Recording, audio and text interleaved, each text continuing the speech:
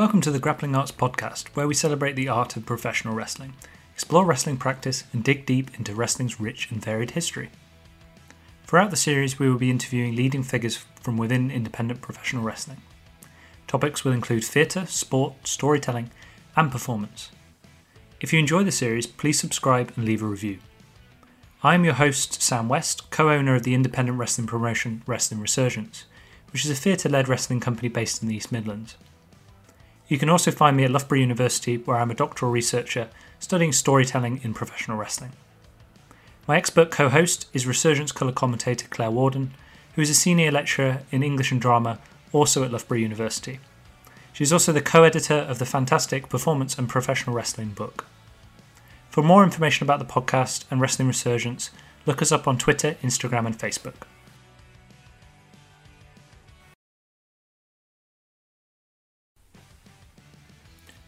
Welcome to our first recording back after a summer break. On this episode, Claire and I are joined by two of the most experienced professional wrestlers on the UK scene, Princess Diana of professional wrestling Jetta, and the all-star Erin Angel. We explore a range of themes including training schools, holiday camps, and issues highlighted by the recent Speaking Out movement. We also discuss some fantastic matches, including the recent WrestleFriends story in Pro Wrestling Eve, which culminated in Jetta and Erin becoming the first Eve Tag Team Champions. We had a few sound issues, so please excuse those. As it appears to be the Grappling Arts standard, we went for 2 hours, but it is a fascinating conversation. I hope you enjoyed the episode, and if you do, please hit subscribe, follow us or recommend us to a friend, and do all of that good stuff. Here we go, episode 3, Wrestle Friends. Before, I think although me and Erin started pretty much the same time, we both kind of broke in completely, mad as it sounds, because it's like English wrestling that even then was really small. We broke in completely different ways and had completely different experiences. And I think it's the big part of that is a lot of that is down to pure chance of where we just happened to be in the country, because you could Google stuff, but it wasn't like you had to get up on the dial-up internet, and not many people had websites and stuff. Yeah, so I think it's quite an interesting one, because I think people kind of assume that if you break in around the same time, you have the same experience, but it's very different. Yeah, that's cool. Okay, great. Yeah, and I think that'd be a really interesting place to start. Just before we start, what sort of what time are we talking for both of you starting? So I had my training session in, I think it was probably January, February 2002. 2002 would it have been? Yeah, it must have been 2002. Yeah, 2002. Yeah, I think one was 2003 or 2002. So I think my first match, when you look through those databases things, that are online, somebody's recorded that I did a match in 2003, so I must have been training just before that. It's 2002, 2003 ish. Yeah, I know I had my first match literally a week after my day. So yeah, because I remember I would have been, I don't even know, I was after my 15th birthday, sorry. So yeah, it all just kind of blurs in, doesn't it? But yeah, 2002 was definitely when. So was it 2020? 2002. So yeah, so that's 18 years, isn't it? Wow. Yeah. Wow. I don't mean that as in you're old, because I think we're all about the same age, so I don't mean that as in you're old. No, that's I think Erin, you probably have the same experience, don't you? People ask you when did you start wrestling, and when you say then, they're like, what? You're like, yeah, really young. I just get my walking stick out.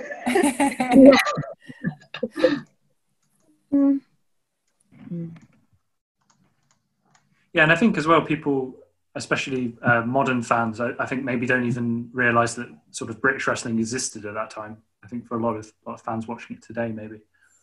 Yeah. Yeah. Have we started the interview yet, or are you just talking about what we're going to talk about? Ask that. I'm not really given much input yet. I was waiting to start. No, we'll start in a moment. That was just the yeah, I thought it was, and I was like, I don't know if we started now. Just like, yeah. We have started doing that with the podcast though, because we'd press record and then Claire and I would start talking about what we were going to talk about on the episode, and it ended up just being the intro to the episode. Yeah. So maybe this can be the intro to the episode, and we'll do it like we did last time. Start with our walking sticks. Yeah. Okay. So we'll go from now, and then I'll edit back. So I'll press record now. That's what I was thinking. So I'm currently recording. Claire, are you recording as well? I am also recording. Yeah. Okay. Cool. Yeah, I'm recording. Covered all eventualities. We have multiple recordings of this interview. Okay, so thank you for joining us today, Erin, Angel, and Jetta. We start this normally by asking our guests to introduce themselves. So maybe if Jetta, you could start by introducing yourself to our listeners. Hello, I am Jetta, English female wrestler. Great, and then Erin? I'm Erin Angel. I'm also a British female wrestler. I've been on the scene for a long time.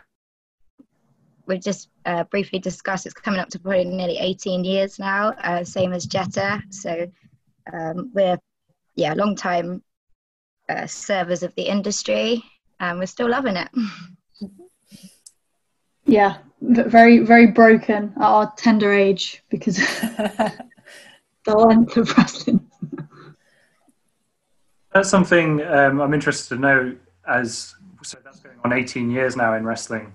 Has the summer lockdown enabled the two of you to sort of recover physically? I think it's probably more one for you, Erin, because I did wrestle. We both started around the same time at 2002, but I actually stopped wrestling for like 5 or 6 years. When I was like 23 when I stopped wrestling, and by that point I'd already been wrestling for like 8 years. So I had that time to kind of go away, and I did have a lot of like back problems, neck problems, all that type of stuff, and I managed to kind of over time that kind of went away, I guess. So I don't know, I mean, Erin, I think you've just kind of been continuous, haven't you? It's probably the longest break you've took. Yeah, I think so. I mean, mine was slightly more planned because I've got a 7-month-old baby now, so I knew I was going to have a bit of time off, obviously with the arrival of my daughter Dulcie, but obviously for everyone else I think it's probably been such a massive shock to suddenly stop wrestling. But yeah, definitely for like the little aches and pains that you get over the years, or the things that are just speaking that you think, oh well, you know, one day I'll have a rest or I'll sort that out. I think for all the wrestlers out there that have just been forced to have this break suddenly, it's probably been a little bit of a blessing in disguise for the bodies. I think probably mentally though, everybody's ready to get back into the ring and back into doing what they love, and obviously for the people that have this as a full-time job, they're desperate to get back their living. So you know, there's pros and cons to this lockdown, but body wise, yeah, definitely good for recovery. I want to just start by going back to those kind of earliest moments when you started wrestling, your training and things like that. So if you've both been wrestling for 18 years, you both started around 2002, 2003. What initially inspired you to want to become a wrestler back then? I think for me, I had a friend, a close friend, who I'm still friends with to this day, who she was really into wrestling. She kind of got me into it, and I think initially what kind of drew me in was the stunt side of it, you know, the like hardcore matches, the ladder matches and stuff like that, because as somebody who wasn't a wrestling fan, it's just kind of cool to see people throw themselves off things onto other people, I guess. But then over time, as I started watching it, I got really into it, and I think for me anyway, the I guess female wise that really kind of drew me into wrestling was Lita, because she was doing, you know, all the cool moves that the guys did, and she was mixing up with the guys, and she would have like, you know, intergender matches and stuff like that. So that kind of made me sort of think, oh, you know, I could do that, you know, I could be Lita. I'm never going to be Trish, but maybe I could be Lita. And then yeah, it kind of became something that I just wanted to give a go. And again, I think like back then, it's, you know, we were just kind of laughing about it, like it's 2002, it's not really that long ago, but so much has changed in the world. You know, things like, you know, you couldn't just go on the internet on your phone and look up a local training school and see what reviews they had, or you know, tweet somebody and ask about the school or whatever. You kind of you either went on dial-up internet and found a really poor GeoCities website, or you bought like a monthly wrestling magazine and you saw an advert in there. So, you know, just by pure circumstance, I guess, luckily enough, there was a training school that was literally 20 minutes from where I lived at the time, and I had no idea it even existed. I think even then, wrestling, especially independent wrestling, existed in such a small little bubble. So yeah, I kind of went to that school, and I guess for me that was that then. And same question for you, Erin?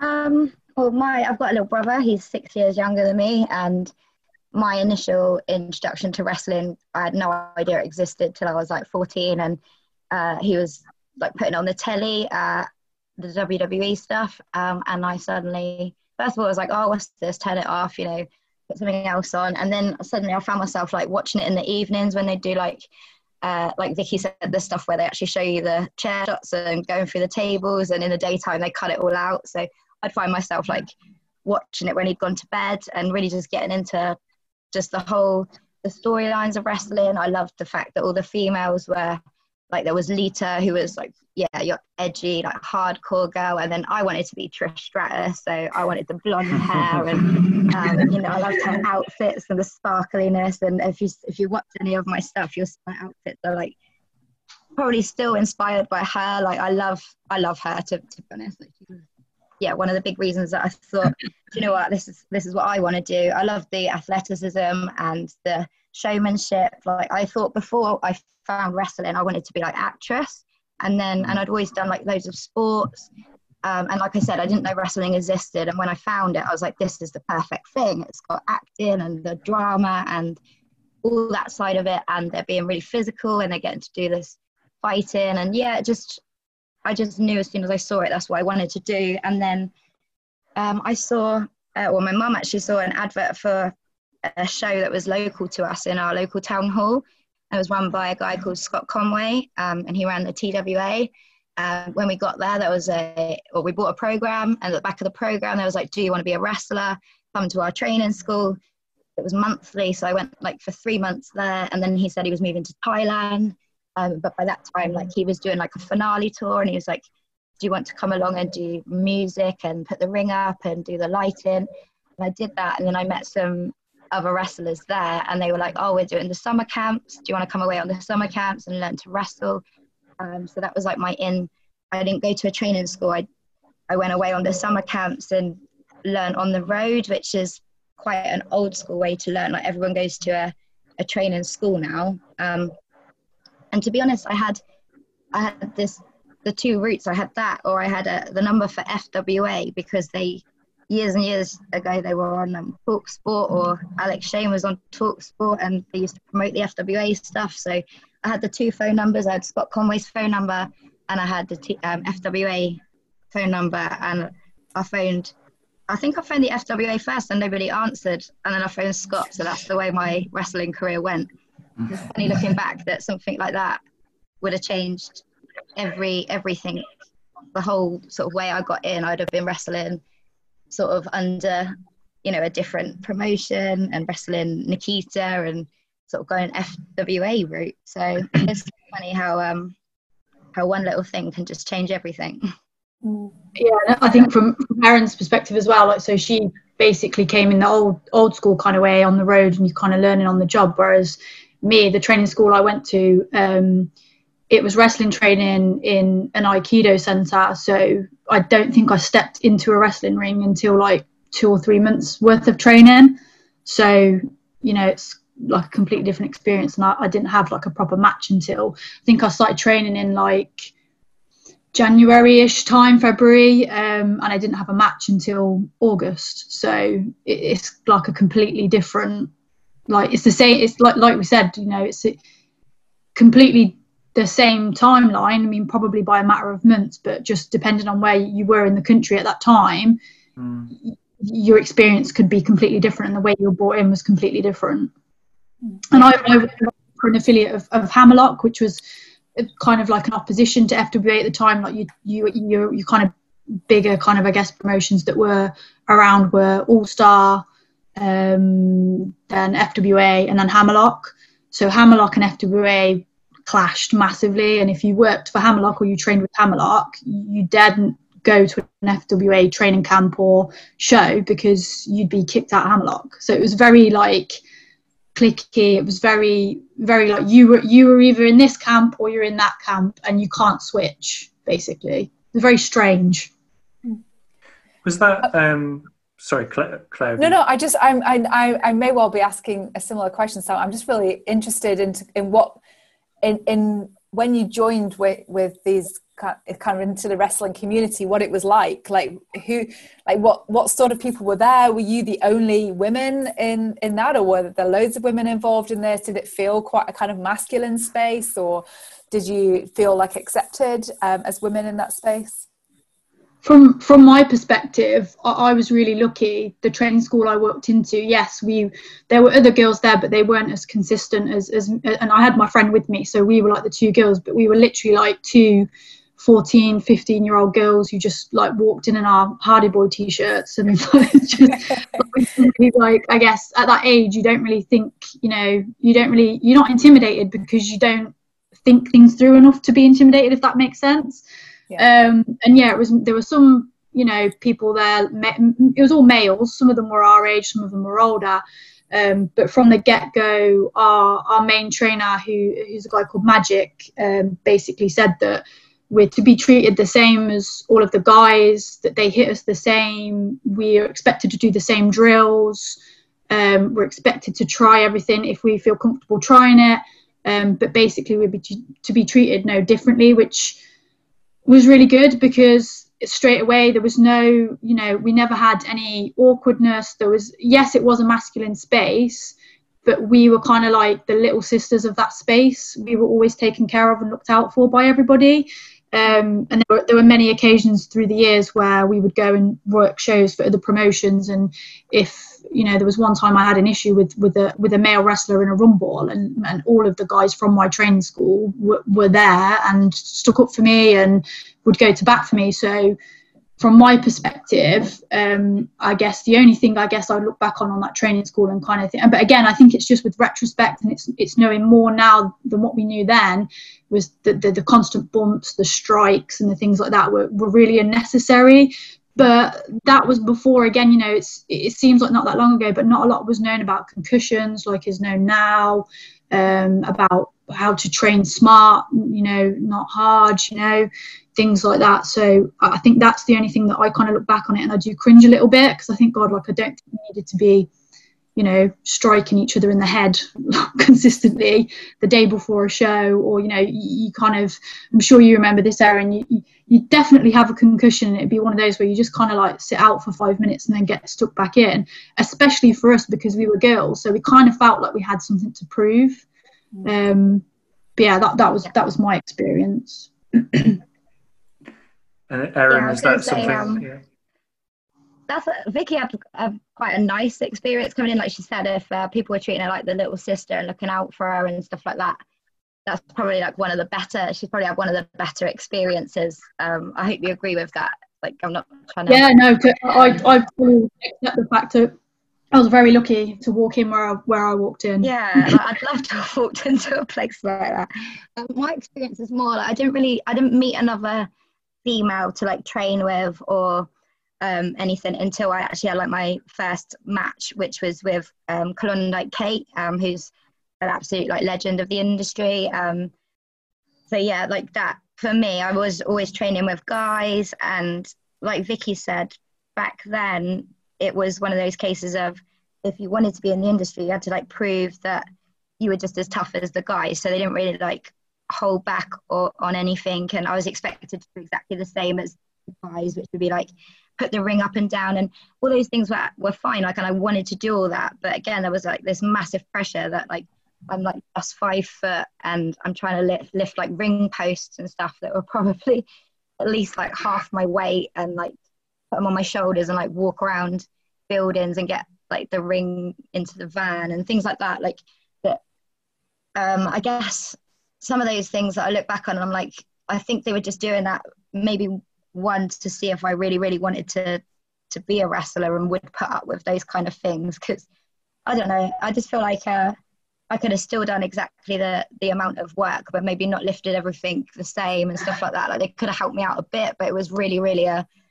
if you want to be in this industry, you have to do exactly what we do. And it was like a boys club too, so I really wanted to be in the boys club. And like Vicky said, you're so young when you start out, you don't see that maybe you're not wanted there, and you're sort of just taking everything as a challenge, and really it's probably more of a Mickey take on stuff. I don't know if we're allowed to say like ruder words, but yeah, like a Mickey take on things, and maybe you're just maybe being treated like not as serious as what you thought you was. Does that make sense? Yeah.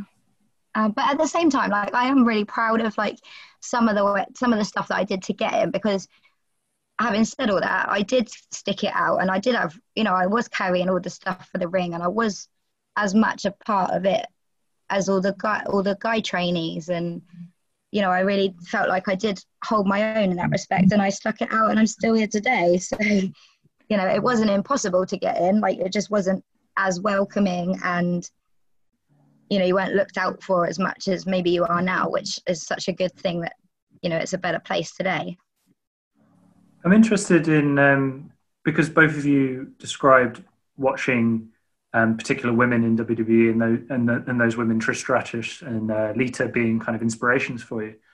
I'm aware that looking at wrestling from the outside and then turning up and starting to train in wrestling is probably an extremely different experience. So I guess I'm interested in what kept you like going, and what kind of when you got there and when you saw and experienced the reality of training to be a wrestler, and that putting up the ring and taking the bumps, that sort of stuff. What was it in that environment that made you want to keep going and made you kind of think, this is actually something that I really want to do? Shall I go first on this one? Yeah, you go first, Erin.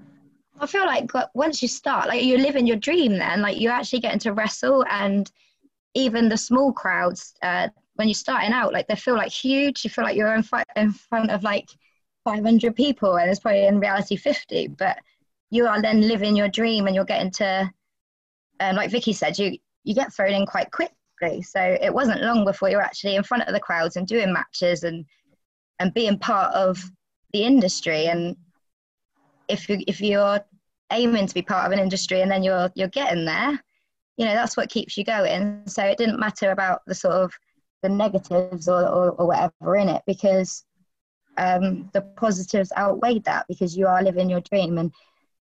And back then, the sort of route to, I think everybody wanted to get to the WWE, or definitely that was my aim, or somewhere in the world like Japan, or do big things in wrestling. And it didn't seem like that wasn't something that you could work towards, because there was links. There used to be a guy called Drew McDonald who was the booker or whatever for trials. So you did feel like there was routes to go forward in the industry, and because there wasn't that many of us as well, females, you got pushed quite early on into shows and things like that. So yeah, you felt like you were moving forward. I think for me, and again, it's of where we came in, whereas where Erin came in, there was that connection that you could potentially get a tryout and all that sort of stuff. That stuff wasn't on my side of the fence. So for me, I think it was just like, as somebody who kind of casually watched WWE, thought that the Hardy Boys and Lita were really cool.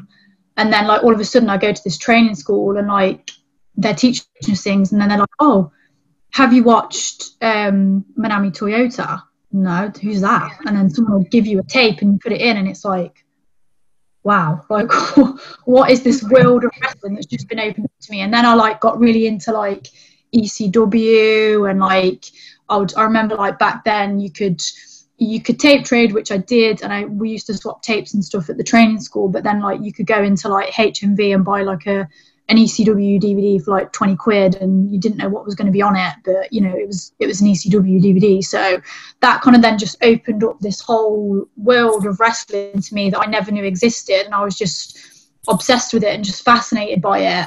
And I just wanted to wrestle.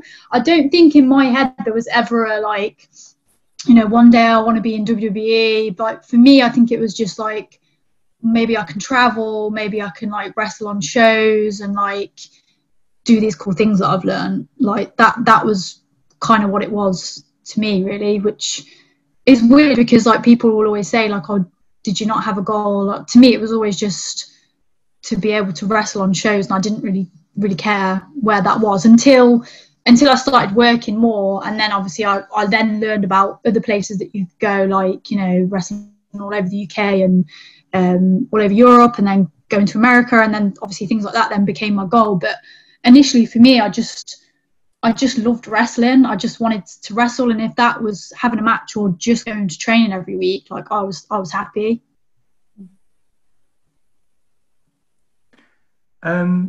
So another aspect of this that you've both kind of alluded to, which I find quite interesting and I want to explore a little bit further, is how quickly this kind of became your world. Because obviously you're young women at this point, young teenagers, and how quickly did being in these wrestling schools, starting to be on shows and wrestling, how quickly did that kind of become your sort of world, I guess? And did it become your kind of social world as well as your wrestling world?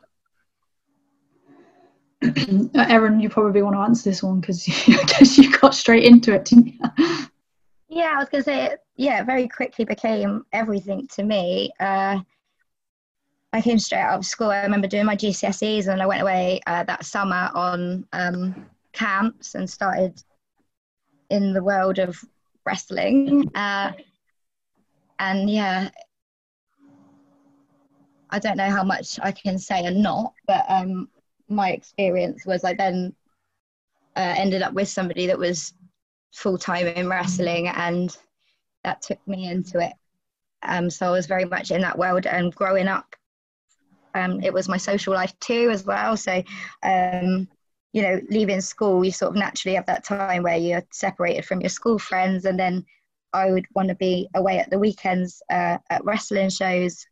Again, just helping out and stuff. I wasn't necessarily on them, but I was with the person that would be putting the ring up and he would be wrestling and stuff, so I would be there. So the more you say, I'm busy, sorry, to your friends at home, the less invites you get. So then my whole world became in wrestling. So yeah, it was full on for me. Again, I loved it though. Like a lot of those experiences, meeting adults, because it's very, very much an adult world in the wrestling industry. I felt very grown up from a very young age, and I probably wasn't, and I probably was, it might not have been the right fit really looking back on it, but I was really glad to be there. And the people that I met, a lot of them were good people. So, I feel like my experiences gave me a lot at an early age that other people didn't get.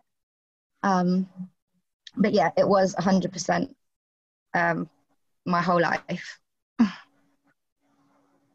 I think for me it was a bit more of a slow kind of burner, because I did training every week, and then we would do shows and stuff at the weekends, and I think it'd be like maybe once or twice a month if most, and sometimes we'd go and put up the ring for the Hammerlock shows, and we might be in the Rumble, but again that wasn't like what Erin had, like a pretty full on schedule where you were like traveling around the camps and whatever. I met some people through training that were a similar age to me, and then I had my friends who I knew anyway. And then things would just happen to me that would just take me out of wrestling. So I did have a time when I was doing A levels, and I very nearly got kicked out because I kept going away and doing tours with All Star, which is probably where I met Erin. So it did take over my life to a point, because to me I was just kind of like, wasn't really that bothered about my education. I was just like, oh wow, you know, I can not go to school and I can go and do a tour for 2 weeks, but I was never really ever seeing, you know, what was past those 2 weeks, if that makes sense.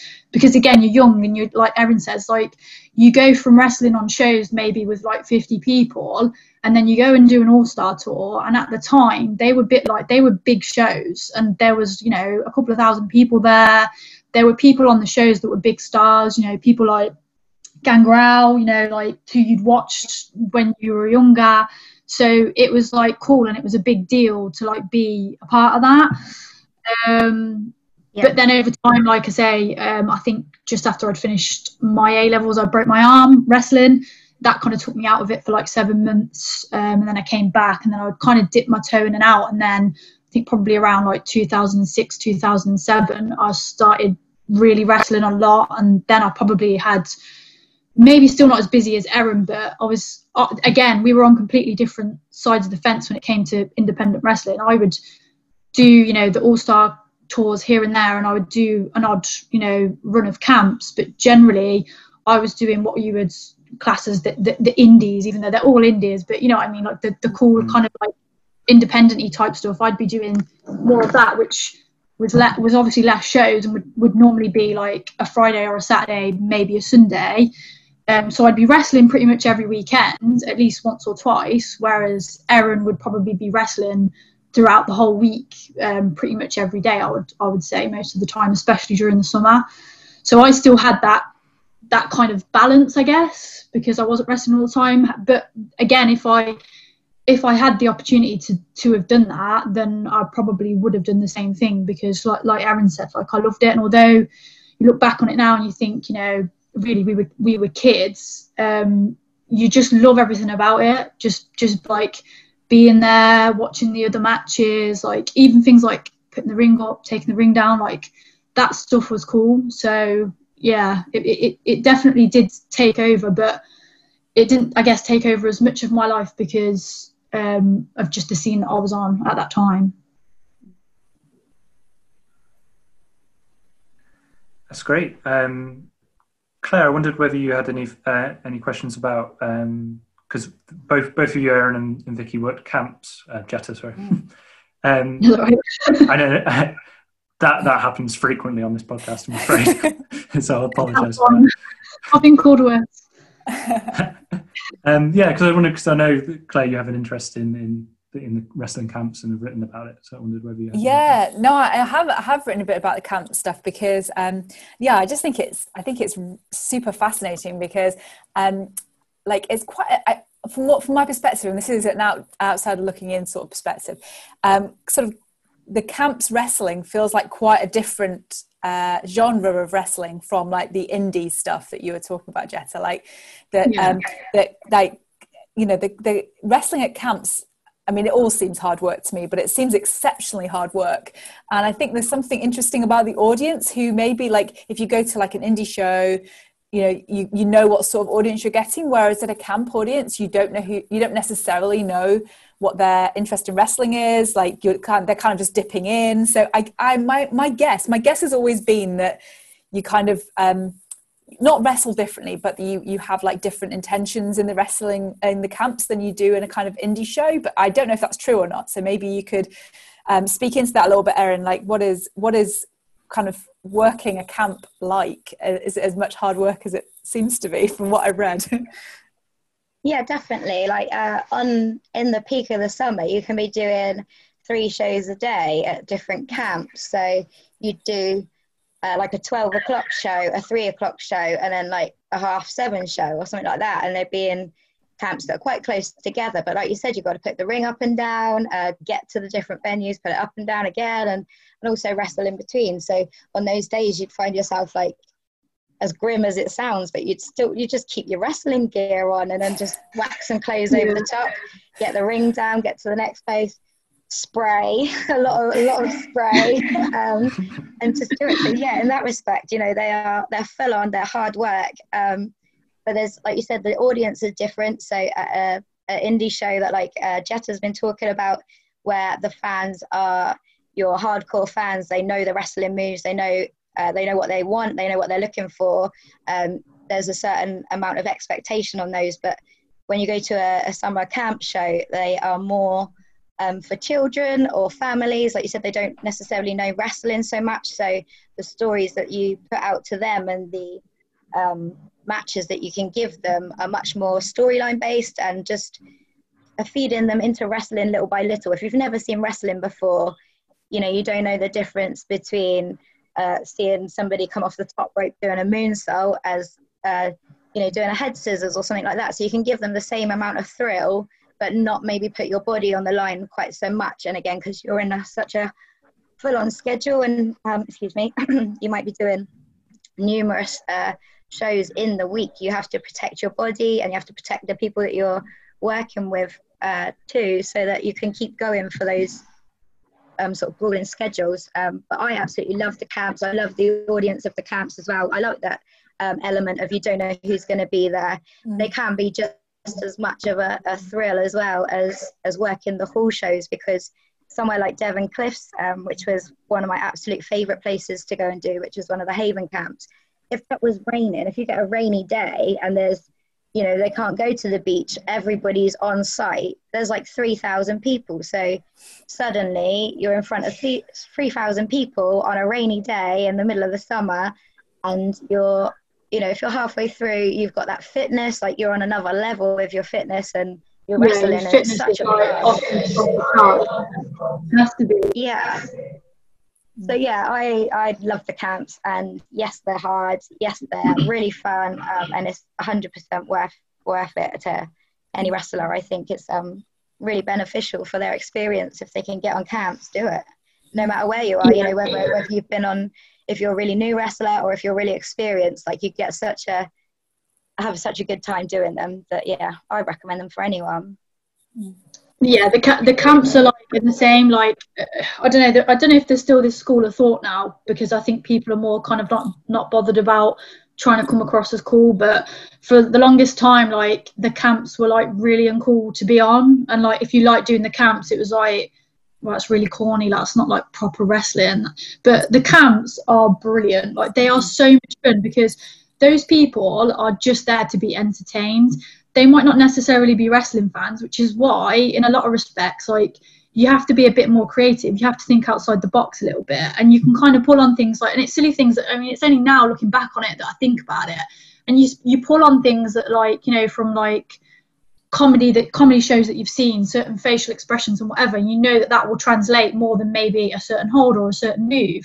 You have to really think on your feet, because like Erin says, like, you've got to get to the camp, you've got to put the ring up, you've got to get ready. Most of the time, you wrestle 2 matches on each camp, and then you tear the ring down, you go to the next camp. And if you get stuck in traffic, you've got to meet the time that the wrestling is on, because it says it on the marquee what time the wrestling starts. And there's been many a time, I'm sure Erin's had it, where you're literally finishing off the ring and people are coming in. So you know, you don't have time to go through and plan, and even then, even if you did, you're not wrestling, like Erin says, you don't know who you're wrestling in front of. So a lot of the time you have to do stuff on the fly, and you have to kind of listen to the crowd, and you have to read the crowd.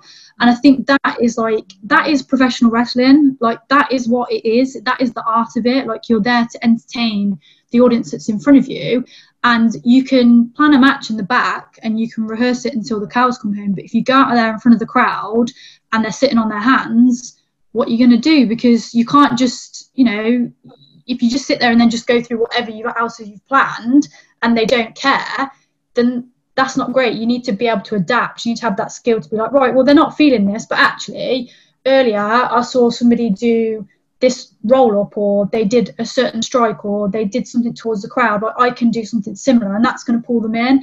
And that's what the camps teach you. And also the good thing about the camps is, because people are there to have a good time, you can fail, you can do something and it can be shit, and then you always know that you've got the next camp to go to in a couple of hours, so you can get your confidence back up again. And it's the reps of just constantly wrestling. So I think the camps are like where a lot of wrestlers are made, really.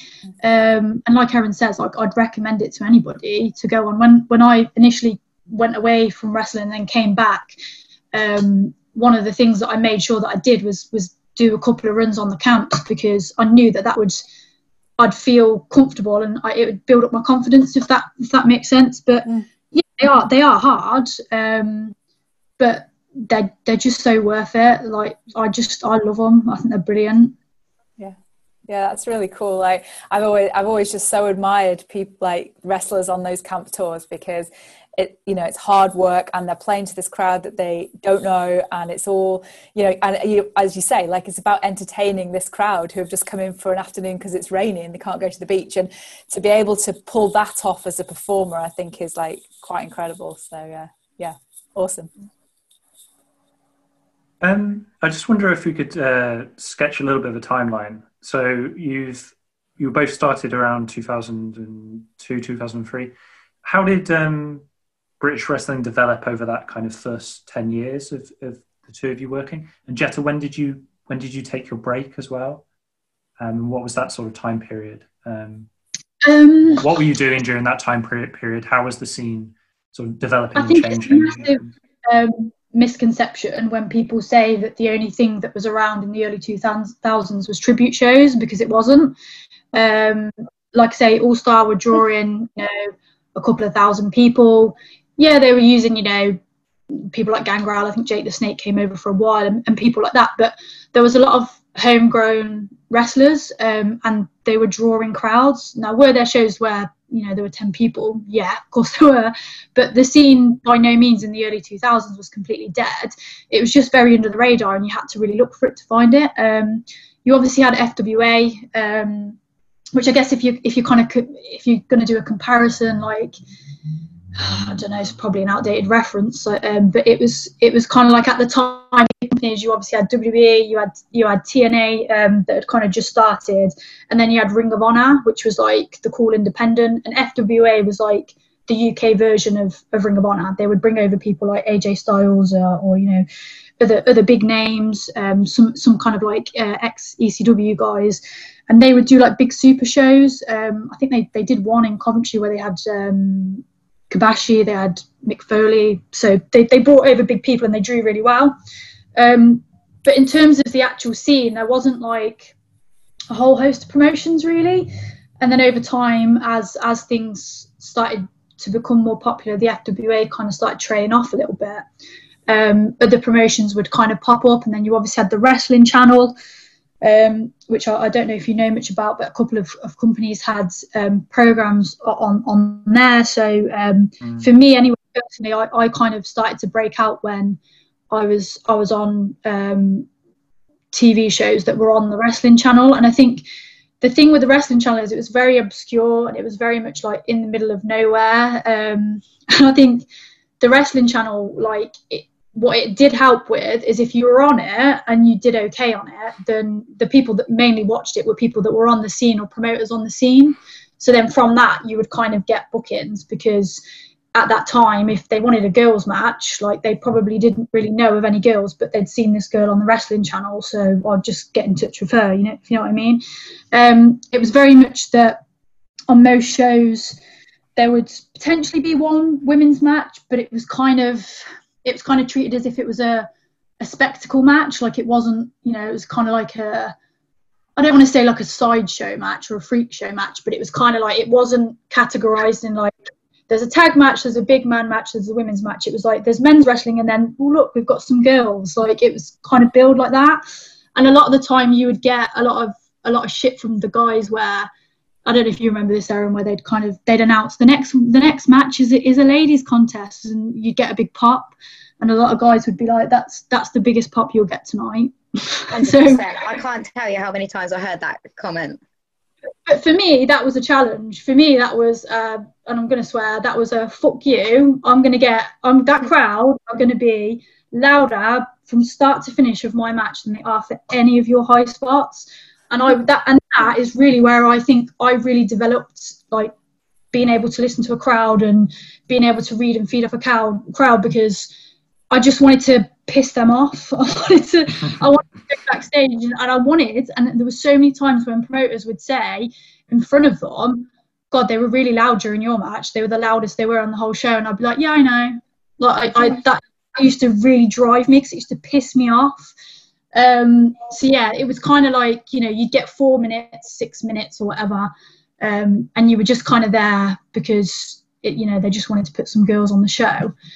But then over time, things kind of did start to change a little bit, not massively to the point where they are now, but there are obviously like some all women's promotions that popped up, and then there's obviously Shimmer in America, who I went out for in 2007, and I think from like 2007, and I stopped wrestling like 2009, 2010ish.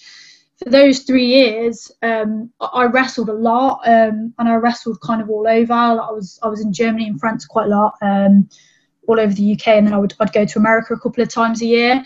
But again, I would kind of be brought in as like to wrestle the local girl. I'd do a couple of shows, and then I probably wouldn't go back to that promotion for a long time, because you were just brought in as the girl to wrestle the local girl, and then once you'd had that match, there was no point in bringing you back, if that makes sense. So there was a lot of that at the time. Yeah, and then in 2009, 10ish, I don't know, like I kind of fell out of love with it in a lot of respects, because I felt like I was traveling a lot, I was doing a lot of stuff, but it just wasn't rewarding, because of that pure reason that we were kind of seen as, no one really invested in the women. Nobody really, a lot of the girls that you were wrestling were just, someone who was a manager, and they weren't really trained properly. But again, like Erin said, like, it's no fault of those girls. You'd come in, and because you'd be a girl, they'd throw you in way too early. So there was many times that I'd wrestle people, and it would be dangerous. It would, I'd end up getting hurt. And it's funny, like Erin says, like, when you're doing those types of shows where you're on a loop and you're wrestling like every day of the week, it's you've got to protect your body. I actually think that those are harder on your body than doing what you'd class in air quotes as the cool indies, where you take loads of crazy bumps, because I got hurt doing one of those like independent indie type shows, and I had a week of bookings with All Star, and I was like, it's fine, you don't have to do anything. But for me, not doing anything is just taking a few bump and feeds, but they're actually like really impactful. And on those types of shows, in front of those types of crowds, you can't not do a bump and feed. Like, whereas on a cool indie show, you can kind of do a bit of chain and a bit of hold stuff, and you can take a few moves, but you can skirt around it. Whereas on a family friendly crowd with the yay boos, they want to see you bump and feed, because it's like slipping on the banana skin, isn't it? So I did that after being hurt, and ended up hurting myself even more, and that was where I kind of got to the point where I was like, what am I doing? Like, it's just not worth it. And I just stepped away for quite a while. I think like 5 or 6 years. Erin, did you continue wrestling through that period? Where have you continued to wrestle throughout your whole career until recently, or have you taken breaks as well? I took one break. I think it was around 2009-ish, and that was I split up with the person in wrestling that I was with after a really long time, and my mental health just went downhill a little bit, and I just needed to get away, to the point that I was like, I need to leave the country. So I moved to Spain to just do something. I remember how old I'd have been then, but I was like early 20s or whatever, and I thought, like, I just need to get away. So went to Spain for 9 months. There was absolutely no wrestling in Spain. I missed it so much. I had a great time. We ran a bar out there. We built a bar, then ran it. And then I come back 9 months later, and just felt like ready to get back into wrestling. So I phoned up Brian Dixon for All Star, and was like, have you got any shows? And got back into it, and then I didn't stop again. So I've had that 9 month break, and now I've stopped now because I've got my little girl, but pretty much been wrestling the entire time other than that. But saying that, I have always had like other jobs. Like, I'm not a full-time wrestler, and back in the day it was quite hard to be a full-time wrestler. Like, it was more every weekend you could get shows, but I was like at college, and then I had like little jobs that I wouldn't really mind, like a bit similar to Vicky, where she was saying like you'd sort of get into trouble because you'd have too much time off. I would always have jobs that I would be like, oh, I'm off sick, and I'd be away wrestling and stuff like that. Like, wrestling was the thing that I wanted to do. And then it was only when I was sort of hit about 25-ish, I was like, I should probably think of like, having a career job as well as wrestling, because I could see that it wasn't really going in the direction that I originally wanted it to go in. So, yeah, I can't really remember what the question was before that, because I think I was talking for such a long time with it. But yeah, that's the only breaks that I've had, and yeah, I've been wrestling most of it. I've seen a lot of changes, like Vicky said, like, you've been in it that long that yeah, there is so much change. Like, I now don't feel like women's wrestling or women's matches are just there for what Vicky was saying about you'd be booked because you were the girls' match or the women's match, and you were like a spectacle match, and that's and for a long time, like, I didn't see anything negative in that, really, because that was just the norm. Like, you actually felt proud. If there was only one match on the show, if you were one of the people that got that match, you actually felt like, oh cool, they chose me. But in reality, like, there was only one match for 6 or 7 matches on a show, and there's only ever one match, and that would be to break up the men's match, and it would be something that was just there because it's different, and they didn't really care what you did on the show as long as you were just 2 women. And some of the time it was just the 2 closest women to that show. Like, they didn't really invest in it. So nowadays I feel like there is so much more investment in the bookings of people and why they're booked, which is great. So I'm interested in whether the 2 of you could talk into this a little bit more. This experience of being the only match on a show, and what the people that are running the show, who for example are the people running the shows. I'm assuming these are male promoters. And what was the kind of I guess the organizational sort of structures at that time, and that sort of kind of backstage, what was it kind of like, really, I guess? I think it kind of depended on the venue you were in and who else was on the show with you. I mean, there were many times where, we didn't get our own changing room, which on the one hand I can kind of understand, because if you're in a venue where there's 2 small changing rooms and there's 2 girls, and there's as we know on some shows, depending on what is booked on the show, there can be quite a few guys. So I totally understand that it's not maybe necessarily fair to give up one of the rooms to 2 girls when that means that there's then 20 guys crammed into one room. But it's the respect aspect of it. Like, there are some shows where we'd be in a situation like that, and the guys would say, what number are you on? Oh, we're on 3 or on 6 or whatever. You go in that room and use it for like 20 minutes, and then do you mind if we then come in after that and you come out? So we would have the room for a bit, we'd get ready, and then we'd give the room back to them. Or you'd get the other places where they just treat you like shit, and they'd expect you to be out in the hallway, or they kind of encourage you to change in the same room, which you don't want to do. So you'd go and change in the toilet, and then there'd be comments about that.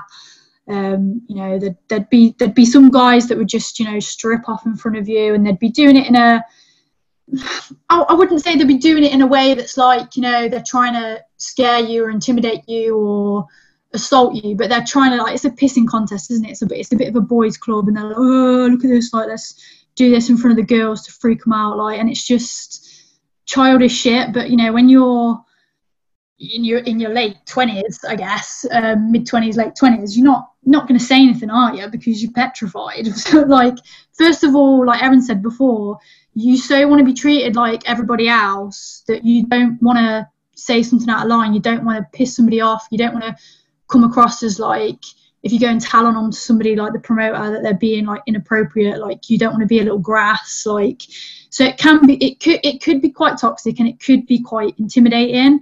But I guess in those situations, like, you just kind of have to remove yourself from the situation. And I think, as much as, like, not this, I guess one of the positives that did come out of it is, I think a lot of the girls from that time, we were really bonded because we looked out for each other.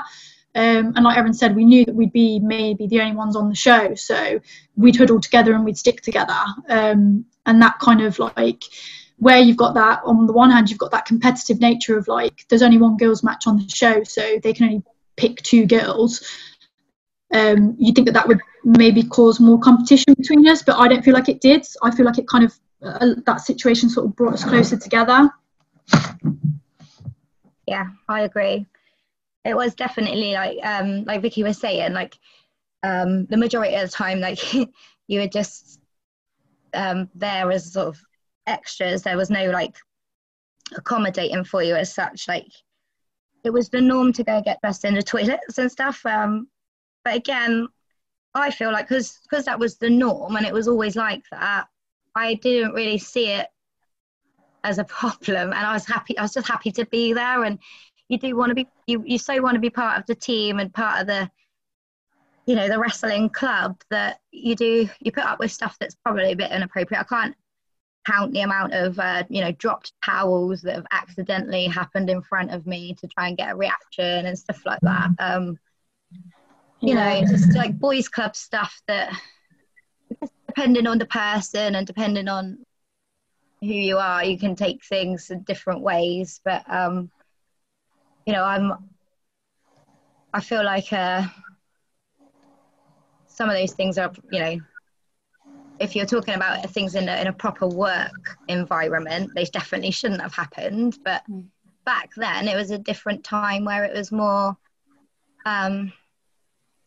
you were either in the club or you weren't. So you just, you know, you wanted to be part of the team. So you would laugh like things off that actually inside you're like, this is a bit inappropriate, or you just didn't know how to handle the situation and stuff like that.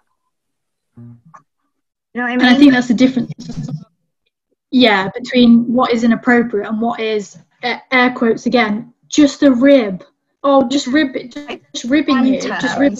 Well, no, it's actually inappropriate.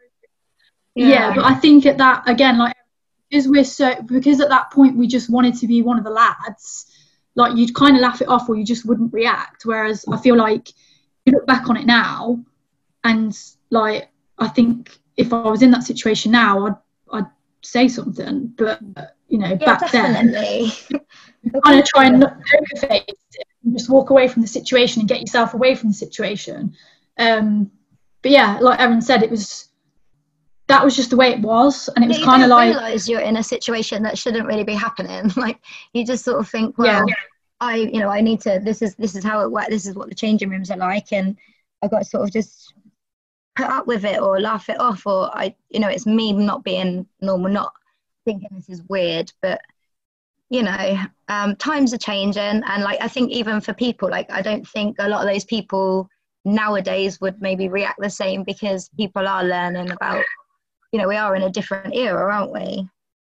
You think of, like, movies that come out like 20 years ago, you know, lots of them have got outdated stuff in, and I think, you know, thankfully a lot of behaviour that was acceptable then is not done now, because it's known that is unacceptable behaviour in society. Yeah. And so you kind of alluded to the idea that some things have changed for the better, potentially. When was there a sort of definable period in which that started to be noticeable? Or I'm thinking about, you mentioned Jetta. You mentioned that a number of all-women promotions started. I know that Eve is a company that the two of you have worked with a lot, especially the last few years. So I wonder, did you kind of notice that a change was starting to happen, or was it a sort of more gradual process? And maybe you can talk into that a little bit. I think for me, it was a change to where what wrestling was like before, and then obviously I stepped away from it and then came back to it. And there was definitely, for me, the biggest change was there was more women around. You know, you would have on some of the mixed shows, you know, you would have, you know, more than one women's match, or you'd have maybe like a women's match in an angle. Quite a lot of companies had their own women's bout. There'd be intergender matches, which I did actually do quite early in my wrestling career, because at my training school, like I say, I was very much treated the same as the guys, and my friend who came to train with me stopped, so it was either I wrestled the guys or I didn't wrestle. But because I always turned up to training and worked hard, you know, I was just treated the same as everybody else, so it wasn't something that was completely alien to me. And then I also just think, I mean, obviously there are people who were around wrestling in the past few years and that unfortunately will probably still be around wrestling, well, hopefully not, but you know, it's a difficult one, I think, to nail down with some people, and some people will continue to use people that may have had stories come out about them. But I feel like the newer generation of wrestlers, and I don't know how Erin feels about this, but going through what I went through, and again, I didn't go through anything horrific, but was I spoken to inappropriately? Was I put into situations that I absolutely shouldn't have been put into, but by hook or crook, or just by the fact that I had certain people looking out for me, was pulled out of those situations, so nothing bad actually happened to me? Yeah, many a time. And I feel like, for me, the newer generation of wrestlers have witnessed a lot of that stuff. They've seen a lot of those things happen, and they don't want to repeat history. And also when they see certain things, you know, some of them will call out people, and I have seen that. I have seen people be called out on behaviour, and I have seen people being unbooked for certain behaviour. So I feel like that's probably a big part of it. I mean, I'm not saying that, you know, there isn't a problem, and there hasn't been a problem in the last couple of years, because there has. But I feel like having more women around has definitely helped. Yeah, I agree. Going back to what you said at the start there about like there wasn't really that many sort of female wrestlers around, and I noticed it'd probably be the time when Vicky said she left and then come back to wrestling, and that was the sort of time where more training schools had opened. Like suddenly the country was sort of filled with training schools, and you'd have a couple of promotions like Vicky said that were investing in like women doing angles or having a belt for the women and things like that. So suddenly when the training schools come about and there was more women, things started to change a bit. You know, there was, I guess, more women to start doing storylines with, and then through there being more women, it was able to get more serious. Do you know what I mean? Like full female shows, and you know, they were then getting some like attention because they'd be like sold out. I remember like one of the places I really, really wanted to go to that Vicky did go to and was like a regular one was Shimmer. That was massive. That was one of the first female promotions that I found out about. Obviously it was in America, so it was a dream. And back then, like there was so little communication. Like I think, you know, we didn't have emails and stuff like that, but trying to get like videos or whatever to people to see your work was still quite like a struggle. It'd be like your own little camera or whatever that you'd set up at the back of the hall. And I never actually got to Shimmer, but it was Shimmer that I wanted to go to. Then Chick Fight started up with, that was Dan Reed's first like all-girl promotion, and then obviously Eve from that. So I think just having more females joining the industry gave us a bit more of a meaning in general. You know, like people started to take the women more seriously, especially when the shows were doing well. You know, these shows were selling out. How was Shimmer in America, Vicky? Like they were quite good shows, weren't they? I mean, I know they're still going, but yeah. So they would run the same venue, but they would always sell out well in advance, and they'd do like, you know, weekenders and whatever, and there'd be like 4 shows over a weekend, and there'd be people from all over the world there, and they were really popular, and they kind of followed a similar model to a lot of, for some reason this didn't really catch on in the UK, but in America it was a great business model. So they would use a smaller venue with smaller overheads, and they would make their money in DVD sales. So, you know, where you'd have people from, you know, Japan, Australia, different parts of America, the UK, that would never normally be on a show together, all of a sudden these, you know, big independent names, like people like Sarah Stock and Sarah Del Rey, and, you know, people that were in Ring of Honor at the time, like Lacey and Daisy Hayes, they would bring them in, and where these people would never normally wrestle, because again, it was very similar in America, where they would have, you know, there'd be the one girls match in this state, but the promoters didn't want to pay to fly a girl in from out of state to wrestle the girl that lives in that state. So in Shimmer, you would have these like independent dream matches. So they would do really well in DVD sales, and that's what would basically, you know, keep the company running, and that's what paid for it basically.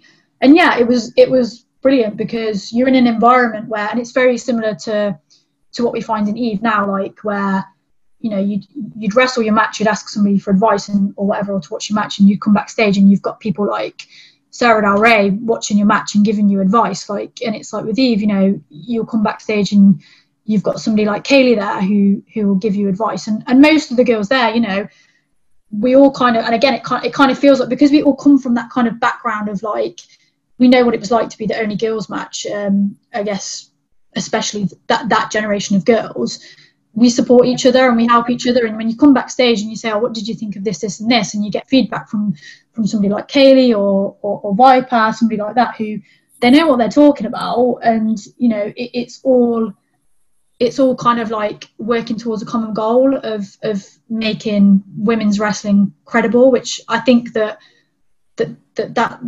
is kind of where we are now, and those girls are a big part of that, especially when, I guess, me and you, Erin, stepped away from things like so yeah, I think that's a big part of it as well.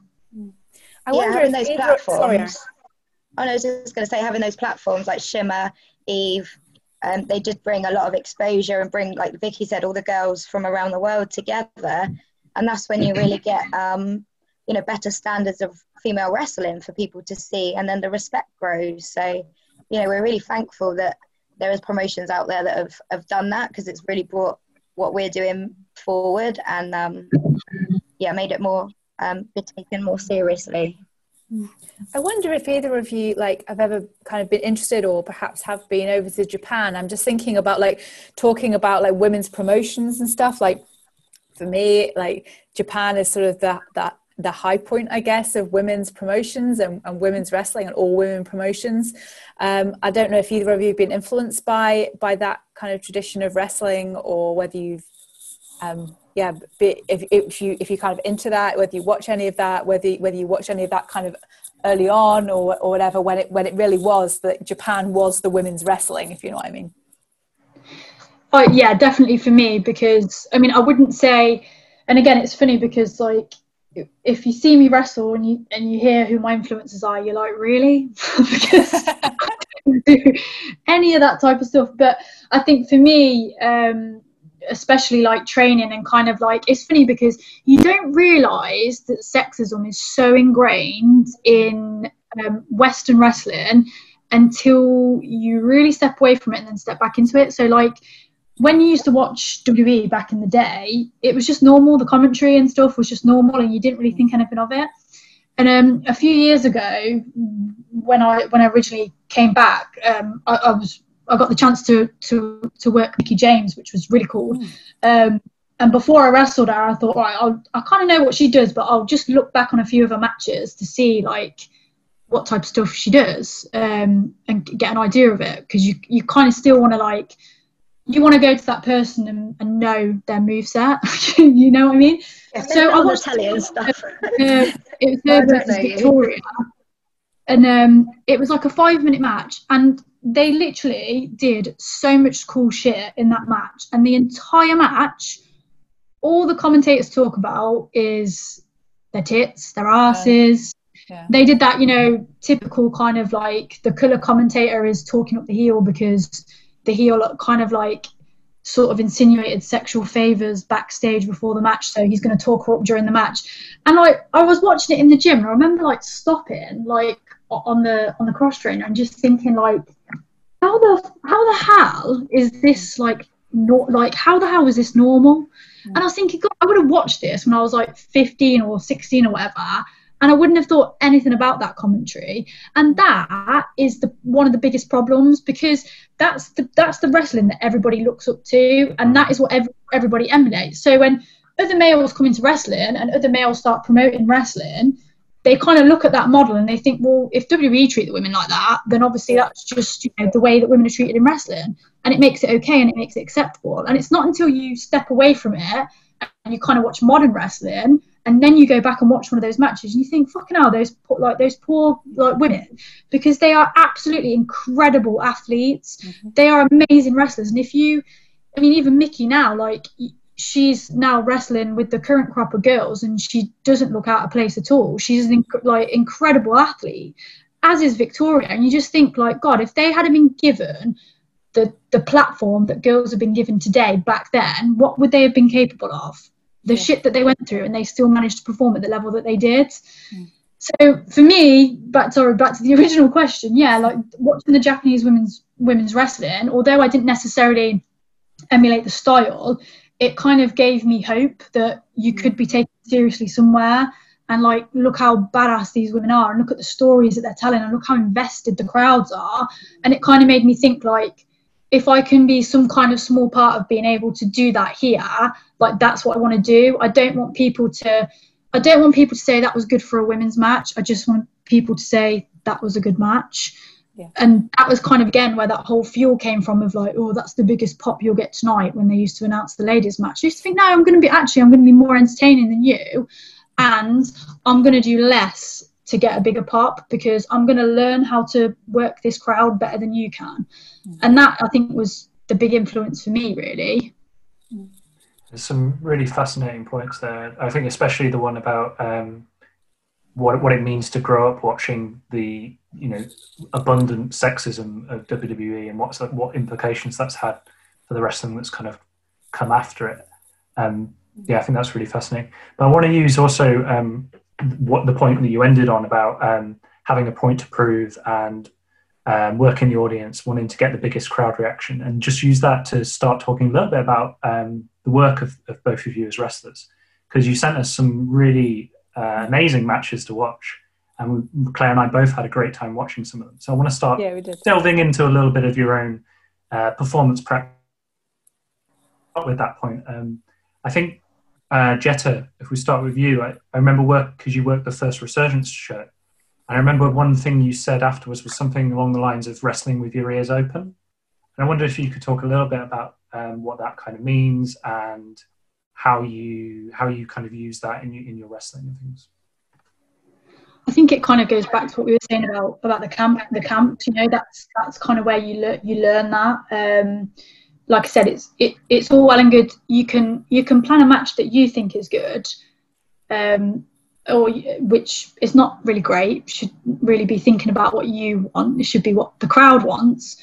Or you can plan a match that you think the crowd's going to like, and then you can go out there and it can be completely different, and they're just silent and they're not enjoying it and they just want it to be over. And one of the pieces of advice that I got from Robbie Brookside really early on was promoters don't watch matches, they listen. So because they're too busy running around trying to sort shit out. This person's late, this person's car's broke down, and they've got 5 people on it that are in the championship match, and they're doing a run-in and blah, blah, blah, blah, blah. And the music man's in the wrong queue, and the merch person sold something for the wrong price. And as I'm sure you both know, you're running around like headless chickens when you're running a show. So you're not watching it, but you do listen to it. And if you hear the crowd come up really, really loud at a certain point, then it makes you kind of, well, who's in the ring? Whose match is it? And I always wanted to be that match, because I knew that that's what would get me another booking, because they don't watch, they listen. And again, back then, a lot of shows weren't necessarily recorded, so they didn't always go back and watch the footage. And also, you know, ultimately, you're there to do a job, and your job is to entertain the crowd. So you need to do whatever it is and play the role that you should be playing to entertain the crowd, whether that's as a heel or a face. So I think it's really important that first of all, if you're not first match, you should always try and watch the first match, because you can see what works and what doesn't work. And if you are the first match, you should at least try and see the crowd as they filter in and have a look at who they are, what type of demographic they are, and then you can kind of suss out over time what type of stuff works for that type of crowd and what doesn't. And that's how you should plan your match and cater your match, because ultimately, do we love wrestling? Yeah, absolutely. Do we love doing certain moves more than other moves? Do we like doing certain sequences over other sequences? Yeah, of course, but we're not there to do that. We're there to entertain the crowd. So you should always listen to how they're reacting, and depending on how they're reacting, either give them more of that or less of that, or switch it up. And I think that is something that you learn on the camps, because you're allowed that time to fail. And I think that's one of the big issues with modern independent wrestling now, is your first, second, third match, they're all filmed, they're all on YouTube, they're on demand for everybody to see, which is really a lot of pressure. Whereas back in mine and Erin's day, I mean, God, like most of our matches probably weren't even filmed, thank God. So you don't have that pressure, because if you make something look awful, or you blow a spot or whatever, it's forgotten and it's on to the next match. So you're allowed that time to kind of work things out and understand what works and what doesn't work. Yeah, I'm interested in this idea of like listening to the crowd, because one of the matches that you sent to us was the match you had with Rhea O'Reilly, and there's this like super brilliant moment in this where Rhea O'Reilly's like playing awesome, and the thing that I was listening to all the way through that was like the silence of the crowd, because it really, I'm a total mark for stuff like this, so I was like, oh, she's definitely injured, like she's really injured, she's definitely injured. And then she turns it all around, and the kind of the crowd kind of pop for that. And I wondered if you could maybe talk a little bit about that match and anything else. And that was one kind of moment that really stood out for me in that match, but I'm sure there are others as well. It was a really kind of special moment of like listening to the crowd, like you're talking about. Like I can hear the silence of the crowd, and that sounds like a bit of a weird thing to say, but like and then the kind of noise after it. So yeah, it was just I thought it was played brilliantly by both of you. It was awesome. Yeah, I think, and again, it's one of those things where it's not like, I'd love to sit here and say, yes, it's very thought out and but really I think it's just, sometimes with wrestling, you just have to think outside the box a little bit and not think about the wrestling and not think about the moves, because you hear it so many times, the moves don't matter. But they do sometimes, depending on what type of match that you're having. But in that match, the whole story was that I didn't have any points in the She won, and Rhea's like this big heel. She's had quite a few knee injuries in the past. She's just recently turned heel.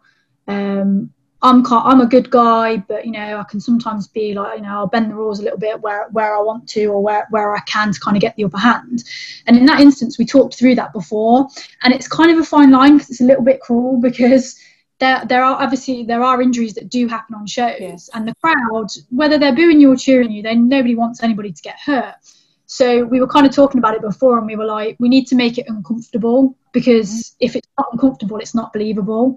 So we need to try and make it as real as possible. Now, obviously, everyone recognises the ref doing the X. So you don't really want to do that, because you don't really want to kind of like make that part of a gimmick, because then you're kind of taking that away forever, really, and you need that to stay like standalone, as that's when the match needs to stop. So it's kind of, how do you make it uncomfortable? And the best way of doing that is, again, it's one of those simple rules in wrestling. When you think you're going too slow, slow down. Just let the moment happen, let it settle, and don't really react, because if you're thinking about it logically, in that moment, if it's maybe a little bit meta, but in that moment, if somebody's genuinely injured, you're going to come out of character, because you're genuinely going to be worried about that person's safety. Because although everybody wants to suspend their disbelief, everybody knows that people are just playing a part. So if you can kind of try and make it look like you're genuinely shocked and you're kind of worried about it, because in the real life wrestling situation, if wrestling was real, the performer Jetta would attack Rhea's knee straight away because she's injured and try and make a tap. Whereas Vicky the person and Rhea the person, Rhea's got knee problems, I've just done something to a knee, I've gone a bit too far, I've got a bit over the top, I'm just going to step back and just have a blank look on my face, and then just drag the moment out until it kind of becomes a little bit uncomfortable, and that's when the crowd starts. At first they're like, oh, it's an angle, but then after a couple of seconds they're like, oh, I don't know, it's gone on a bit long, they've not said anything, they've not done anything, no one's moving. And then, like you say, Rhea's she's whispering to the ref, she's not really loudly vocalizing it. And then that again, it's I can't remember who said that about promos. I think it might have been Shawn Michaels said something about this in promos. Was it? No, it's Jake the Snake. He talks in a really quiet, hushed tone, because it makes the crowd go silent, because they have to really listen into hear. And it's just little tiny things like that, that if you can think outside the wrestling box and you can think about what works in a film, what works in a TV show, and then what works in a good promo, then you just slot those little things into your matches, and you can kind of trick people and make them second guess what they think the story is, if you know what I mean. So it's not really that complicated. It's just kind of like, it's thinking outside of the wrestling box and thinking, and we had that conversation before, we were like, what would make me believe as a wrestling fan that you were genuinely injured? And then you just kind of play that out. Yeah, it's really cool. It's really like, it's just really incredible insight, because I guess, like, I mean, you know, I speak from a theatrical perspective. The same is true in the theatre. If you want an audience to listen to you, you don't shout over them. Like you bring your voice down. Same in teaching, actually, strangely enough. Like you talk more quietly, and the children kind of calm down to listen to you. So it's a really interesting way of doing things. Actually transcends a lot of different forms, I guess. Yeah. And I think just to give Rhea like proper big credit for this, she nailed the most heartbreaking line, because obviously the crowd come to those shows all the time, they know the stories of people, and she's been taken out of the tournament before with a knee injury, and she just really quietly whispered to the referee, oh, not again, I can't go through this again. But she didn't say it loud enough that people would think it was a line, but she didn't say it quiet enough so people couldn't hear it. So like, that was again her really thinking cleverly, which again is a little bit cruel, because we did say afterwards, like, felt a bit cruel, but you know. That was all like really super fascinating. And just to stay on kind of Eve and the matches that we watched, Erin, a question for you. I was wondering, when you got into promotions like Eve, and suddenly, you know, it's an all women's promotion, they want to tell stories, they're giving you, you know, creative matches and spots and things like that. How important was that experience of working on the camps that you had prior to that, and how useful did that become when you were in an environment like Eve, where they're challenging you to tell stories and things like that? Yeah, I was gonna say, I think definitely it helped. Like, my style of wrestling is probably is quite old school, but at the same time, because of being around wrestling or in wrestling for a long time, there's like an expectation that, you know, your stuff's going to be good. And obviously, compared to these girls nowadays that are doing, you know, fantastic stuff and training multiple times a week and having like opportunities that we really didn't have, it's a mixture of like, you know, like pressure and like showing what you can do and the difference in your style. So, I mean, for me, I've in the ring, I probably come across as, you know, just as confident as the next wrestler, but like as a person, I think my confidence, as you know, could always do with like being maybe a bit better. So I think as much as I love the challenge, I always like second guess what I'm doing or worry that, you know, I'm not doing enough. But I guess I get a lot of support again from the girls and from like the promotions and stuff that are like saying they like the difference in my style, and they like that obviously every girl's got to be different. So if you've got a full female show, having all the women like wrestle the same way is not going to work. So I guess it's learning like about your differences and how you make them work for you, and, you know, becoming your own style. And before we had all female wrestling shows and stuff, there wasn't really that pressure. Like I said, you were just the female, so as long as you turned up and you were female, that was enough. And now suddenly, you know, there's a different pressure to be different and to be good and have personality behind your character, and not just be a woman as such. So I mean, and I've enjoyed like the evolution of that, because, you know, you do want to grow as a wrestler. And another one of those things in wrestling is you never stop learning and you never stop like evolving. And I really feel like, for me, that when the female promotions started happening, that's when I found a bit more about like myself and what character I wanted to be and stuff like that, which I know that sounds silly because obviously you're a wrestling character when you come in, but I hope I'm making sense that it wasn't such a big thing as long as you were, you know, like I said, the female in these matches, like that was enough. And now it's not enough. You know, you have to have your differences in these shows to make you stand out.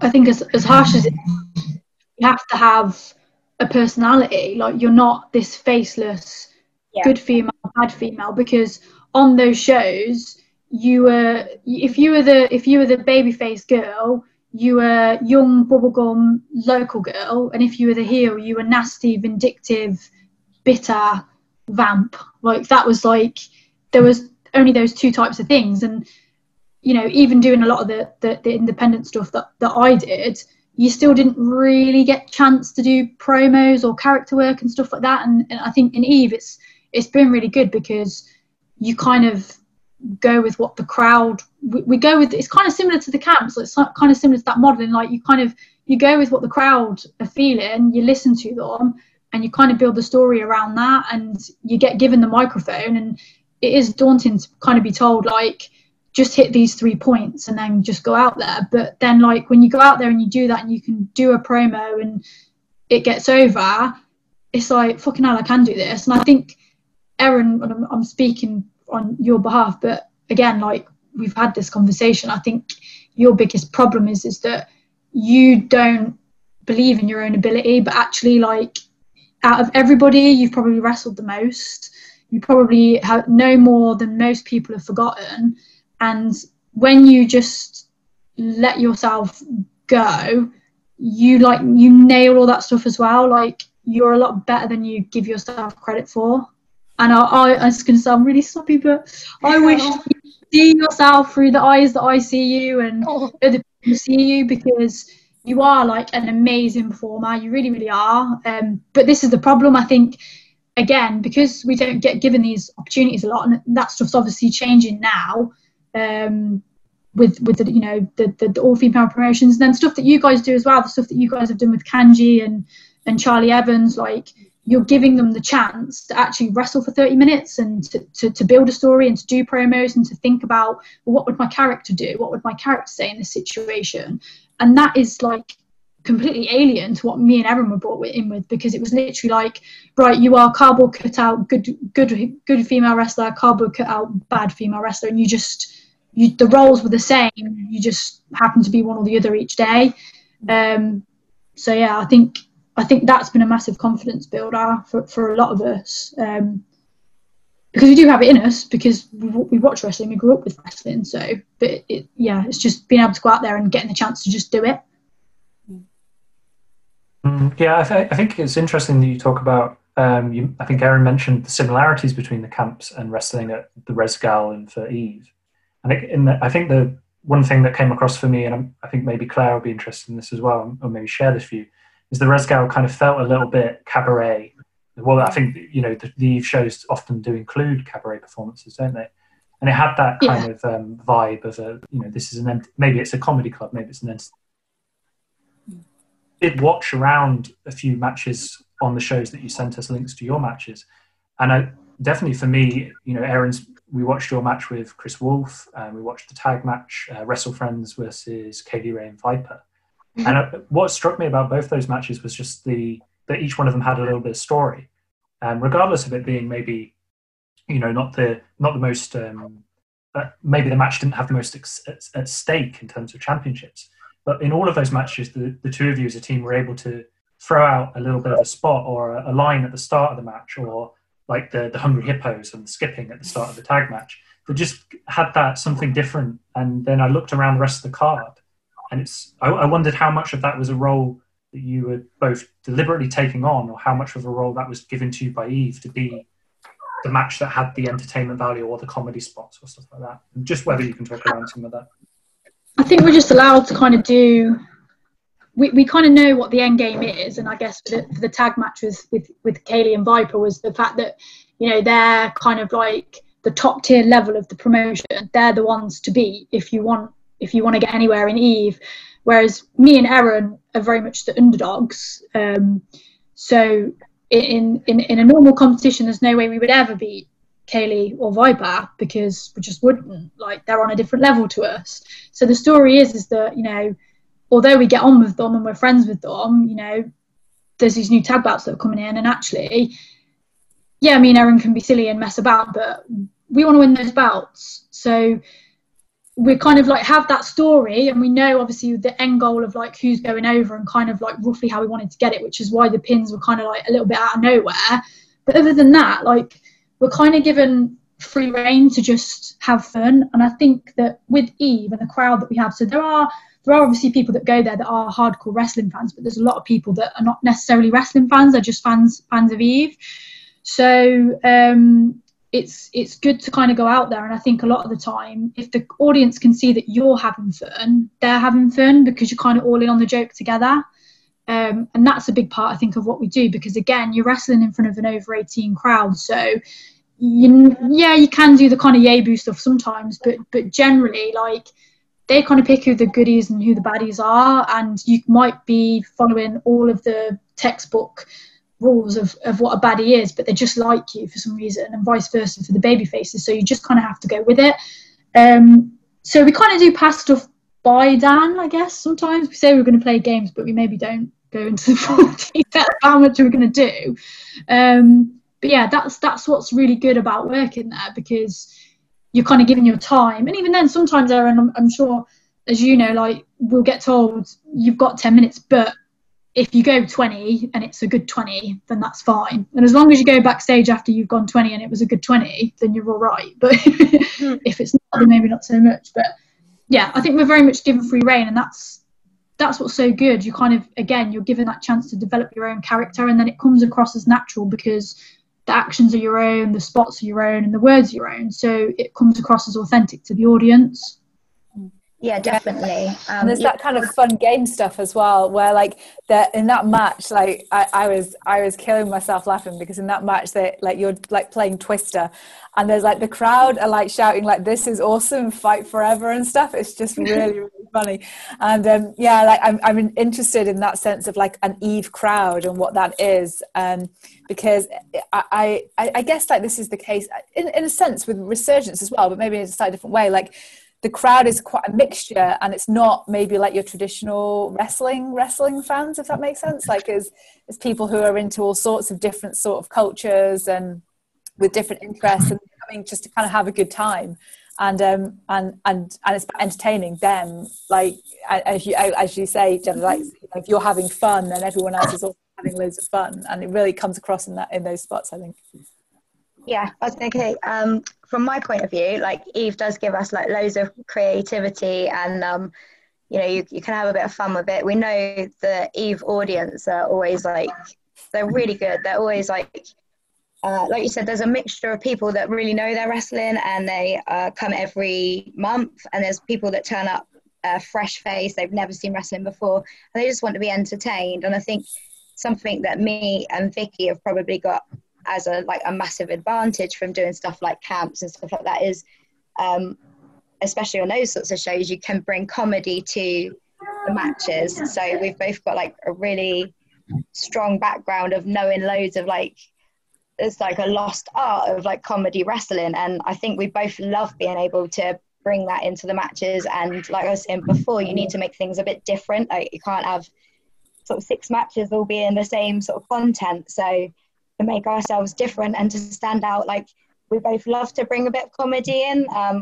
loved working with Chris Wolf, and we've done like some really random fun stuff. I think I just told you about the Chris Wolf's retirement show, and I was doing like a sperm and egg match and things, and I love, like, just, it's so different and brings a different creativity that, you know, years ago you never got a chance to do things like that. So I really enjoy that side of being creative and having fun with it, and, you know, like, just being allowed the free reign of what should we do for the Eve crowd this month is so fun because they're such a great crowd. Do you feel the same, Vicky? Like, yeah, definitely. I think, like you say, Erin, there's a lot of like old kind of like British spots that you do on the camps like every week, and you can slot them into a show like that, and everyone thinks it's the most hilarious thing they've ever seen and that you're a genius, but it's something that's been taught 10 years ago and you did it every weekend. But because it's like it's fresh to them, and again, you can kind of put a bit of a modern twist on it. So you'll do like a certain old school spot and you'll just tweak it a little bit with something a little bit modern, and again, it just kind of becomes something that people haven't seen. And I think that's the big thing with it. Like, you kind of want to look at, like Erin says, like who's on the card, what type of matches are on there, actually how do you slot in that, and how can you make what you're going to do stand out and different and not burn the crowd out with the same stuff over and over. Mm-hmm. Yeah, that's all really interesting stuff. I'm a little bit wary of time, and I want to get to a little bit of stuff to look at for the current state of British wrestling in the future to end on. But I just wondered, last bit on sort of performance was, maybe we won't delve into it too much, but I think both your entrance musics are really interesting. And yeah, so there was that. But then also, like, how did it feel to obviously win the tag titles at Wrestle Queendom? And just a little bit, maybe if both of you could just give your thoughts on Wrestle Queendom in particular, and how kind of important that is as obviously the biggest women's show in, I think, Europe at the time. So yeah, just a little bit about that and we'll move on. I think on Wrestle Queendom, it's just like we were saying before, you go from being the only girls match to all of a sudden there's, shows Eve do shows every month, and then they have the big Wrestle Queendom shows. Never in our wildest dreams did we ever think that there'd be women's tag bouts anywhere. So for me to win, to be the first ever Eve tag team champions with Erin is just like, it's just amazing, because we obviously started at the same time. We've both been through a lot in wrestling, and it was just great to have that moment with Erin. I wouldn't want to do it with anybody else. Thanks, mate. I feel exactly the same. Like, it was such a big deal, genuinely. I think because, like you said, when we very first started, it was all like, you're just a match and things like that. So to see like everything evolve and to still be part of it, and then Queendom is like the pinnacle of Eve, like, and to win the belt at Queendom was, I think that's the biggest sort of moment that I've had. Like, it was, our reaction when we won the belt was real, like that. I genuinely just burst into tears, and I think it was like emotion of all the years put together, all like your hard work, all trying to get somewhere in the business. That really just felt like this was a big thing. York Hall, Wrestle Queendom, and to do it with Jetta there, like, as tag partners it was something really, really special. Like, it's like the top thing that I've done. So yeah, it was amazing. And I think it helped as well, like, we'd had like a really good match. I really enjoyed the match. The other people in the match were amazing as well, and just to have that like moment, don't you feel like that was just the crowd were amazing. They were the crowd were generally just so happy for us, and I think that put it all together as well.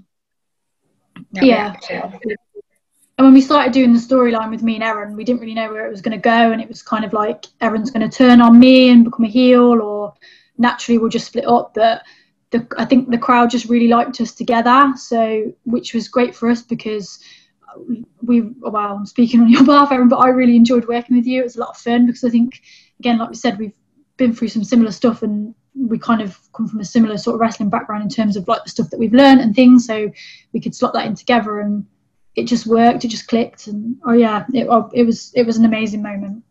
When we first started like tagging together or having this like whole storyline and stuff, I don't know quite where Dan wanted it to go or where we were going to go with it, and I'm not sure that we worked with the crowd reaction, and I think maybe I was supposed to be going darker, as in like I was supposed to be going more villainry, but actually everybody started to love Vicky's character even more and more, and like she's a heel that you love to hate anyway.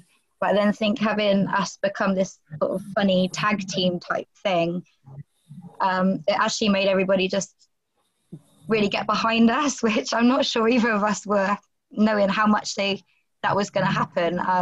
But yeah, genuinely, I'm so happy that it did, because it worked out really well, and we've had such a good journey with it, and loads of fun along the way. So yeah, definitely. I think that, I mean, from watching the match without coming to it afresh, that story just really came through in the match, and I thought the actual the way the match was put together, and the finish, and then the crowd reaction, it was easy even as an outsider to kind of get the story and feel invested in the story, even just watching it for that 20 minutes. Oh, thank you. Yeah, and that's a big part as well, like Erin said, of all the other girls that were in the match, like making sure that, they again it's that working as a team, everyone worked towards the common goal of what the story was, and you can't do that without everybody else. So okay, I'm just a little bit wary on time, because Claire and I every episode say that, oh no, this one won't be as long as the last one, and now we're pushing into that time. So the judgment we make is like how long Mike Bird spoke for, and I feel like and that was like it was a super brilliantly long episode, and I'm wondering if we get to beat the Mike Bird record today, which would be I can talk, so I'm sure I'll be good. So I just want to finish by, and I don't want to bring it back into negatives too much, because we've just been discussing something which feels really positive, and we've sort of spoken around this a little bit earlier on in the discussion. But obviously this summer, British Wrestling's had a real significant period of upheaval in many ways, in a good way. A lot of quite disturbing stuff has come out, but it has come out and there's been a reaction to it. And hopefully we're going to start seeing changes as a result of that, particularly in the case of kind of the toxic masculinity and some of the just really, to a point, literally criminal behavior in some cases and things like that.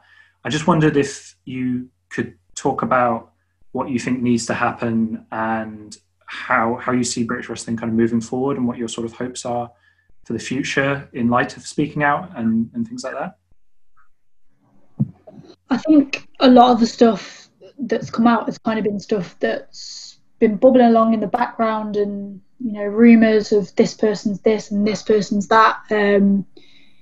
But nobody really spoke out. And I know from me personally, I mean, like I said before, I'm lucky. I've never had anything awful happen to me, but I've been in some questionable circumstances that I've managed to get out of. And it's been a real, for me personally, it's been really good for all of this stuff to come out, and I feel like, again, it's brought a lot of us closer together. We've all had conversations with each other, and talks about things, and it's brought a lot of things to light that are painful, and things that you kind of look back on in situations that you're involved in, and you kind of think like, God, like that was awful. But again, like we were saying before, a lot of the stuff was kind of normalized, so you kind of either forget about it, or you kind of just like push it out of your minds and just try and remember the good things. So I think it's been difficult, but it's been needed, and I hope that going forward people won't be scared to talk about experiences and to speak out against people, and to actually say, no, that's not okay, that behavior is not okay. And I know from me personally, I feel like I'm at the point now where if I see something that I think is inappropriate, or I think somebody's being inappropriate, I'll be a lot more vocal about it than what I would have been previously, because I think sometimes the issue is that you hear about things secondhand from another person. You don't really want to pry, you don't really want to say anything, because it's not your business, and that person hasn't come to you directly to say anything. Whereas I feel like now I might be more likely to kind of cross that bridge and go and speak to that person, even though that person hasn't directly come to me. even if that then comes across as me being nosy or, you know, trying to cause trouble, I know that that's me trying to come from a good place and helping people out. And also those people that have hidden the shadows for so long because they have this invisible pull, and a lot of these people, they don't have any pull and they don't have any sway. That's been exposed, and those people, you know, some of those people have been completely taken out of the industry, which is great. My only worry is that they move into another industry and do something similar, because some of them just have those patterns of abuse. But with things on the internet and Twitter and whatnot, I kind of feel like a lot of that won't go unnoticed. So I guess going forward, I think that everybody's kind of closer together. The good people are closer together. The good people now, things don't necessarily go unsaid, and I feel like more of us will feel like we can speak to people, and people that have had experiences will feel like they can speak to people. I know I've had people approach me about stories or that I've never even met or never even spoken to. I think sometimes wrestling has this kind of like backstabbing, you know, be careful who you tell this to, and that has kind of bred this sort of behaviour for a long time. And I think this whole speaking out has made a lot of people realise that actually don't say anything to anybody because it will, you know, cause an issue, or that person won't help you, or, you know, that person will just bitch about you behind their back. But people have used things like that to kind of get away with stuff for so many years, and actually now people are talking about things. They're like, wow, I've gone through the same thing as you, or, you know, and I didn't want to say anything to you. So I hope that it will bring around big change when it comes to a governing body and things like that. I think, you know, that is a long way off. That is years off, because that's just not the way things work, unfortunately. And you look at the whole issue that's happening in gymnastics, and that has a proper governing body, and look at the issues that they're having. So although I do think that that's what we should be working towards, I think that it's a long way off, and within that time frame, while we're waiting for that to be in place, people need to continue doing what they're doing now, which is speak out about things. If they think that something's inappropriate, they need to say. A lot of companies now have people in place that you can go to and you can essentially whistleblow to, which is good.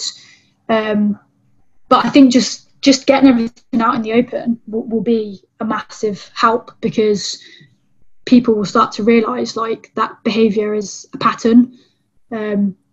So yeah, as with a lot of things, I think it's so complicated, and it's difficult, and it's hard, and it's emotional, and it's painful. But all of the people that have spoken out and that have named people or gone to the police or whatever, like, it's just so incredibly brave. And I commend every single person that has done that.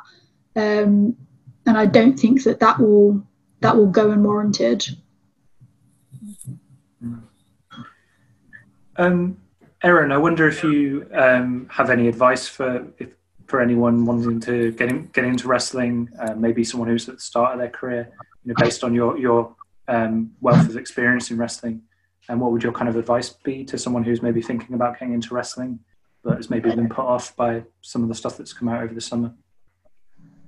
I think, as much as all the stuff that's come out over the summer is probably, you know, horrific to read and to see, especially for people that had no idea, like fans and, you know, sort of innocents and people that are coming into the industry now. Like, the whole point of the people that spoke out wasn't to turn people away from our industry. It was to clean up the industry and to finally, hopefully, make changes, you know, changes that are gonna be for the benefit of these people that come in and the fans. Like, I'm really sad when I read tweets of fans that say they're not sure they can back wrestling anymore. And again, the whole point of the people that spoke out was not because we want people to turn their back on wrestling, because there's so many good people in wrestling. We just need the help of the good people and the good fans, you know, to get rid of those bad people and to get it out of this industry. There is, like Jetta said, you know, a chance that they're going to put themselves into another industry.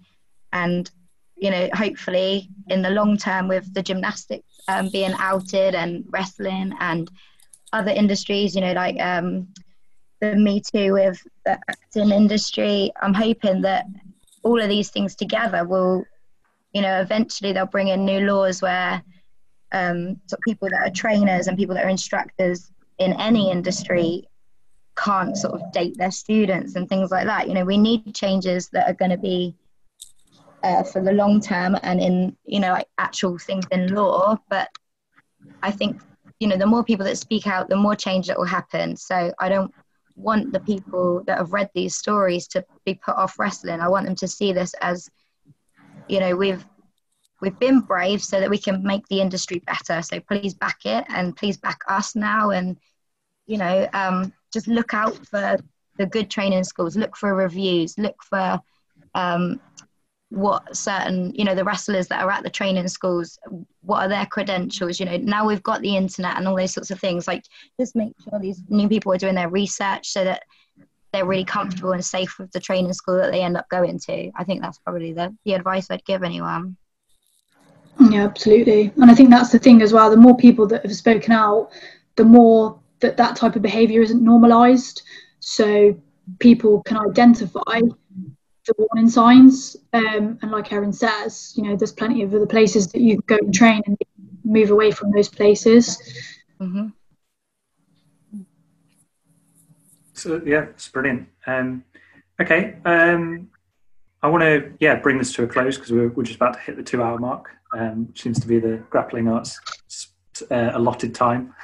I want to just end by saying, like hopefully, obviously, Resurgence will be back at some point in the future, and hopefully Jetta and Erin Angel will be in Resurgence at some point, because it would be really cool to meet, well, Erin to meet you in person and have you on a show, and Jetta to return to Resurgence as well.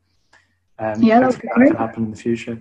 I definitely think the Erin, your S Club 7 entrance music will go down a treat in Resurgence.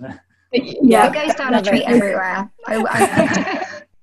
But yeah, no, that would be amazing. I'd love to work with you guys, and I really appreciate you taking the time to interview us, and, you know, really letting us sort of say our pieces, especially with regards to all the changes that have been happening recently. So it's much appreciated.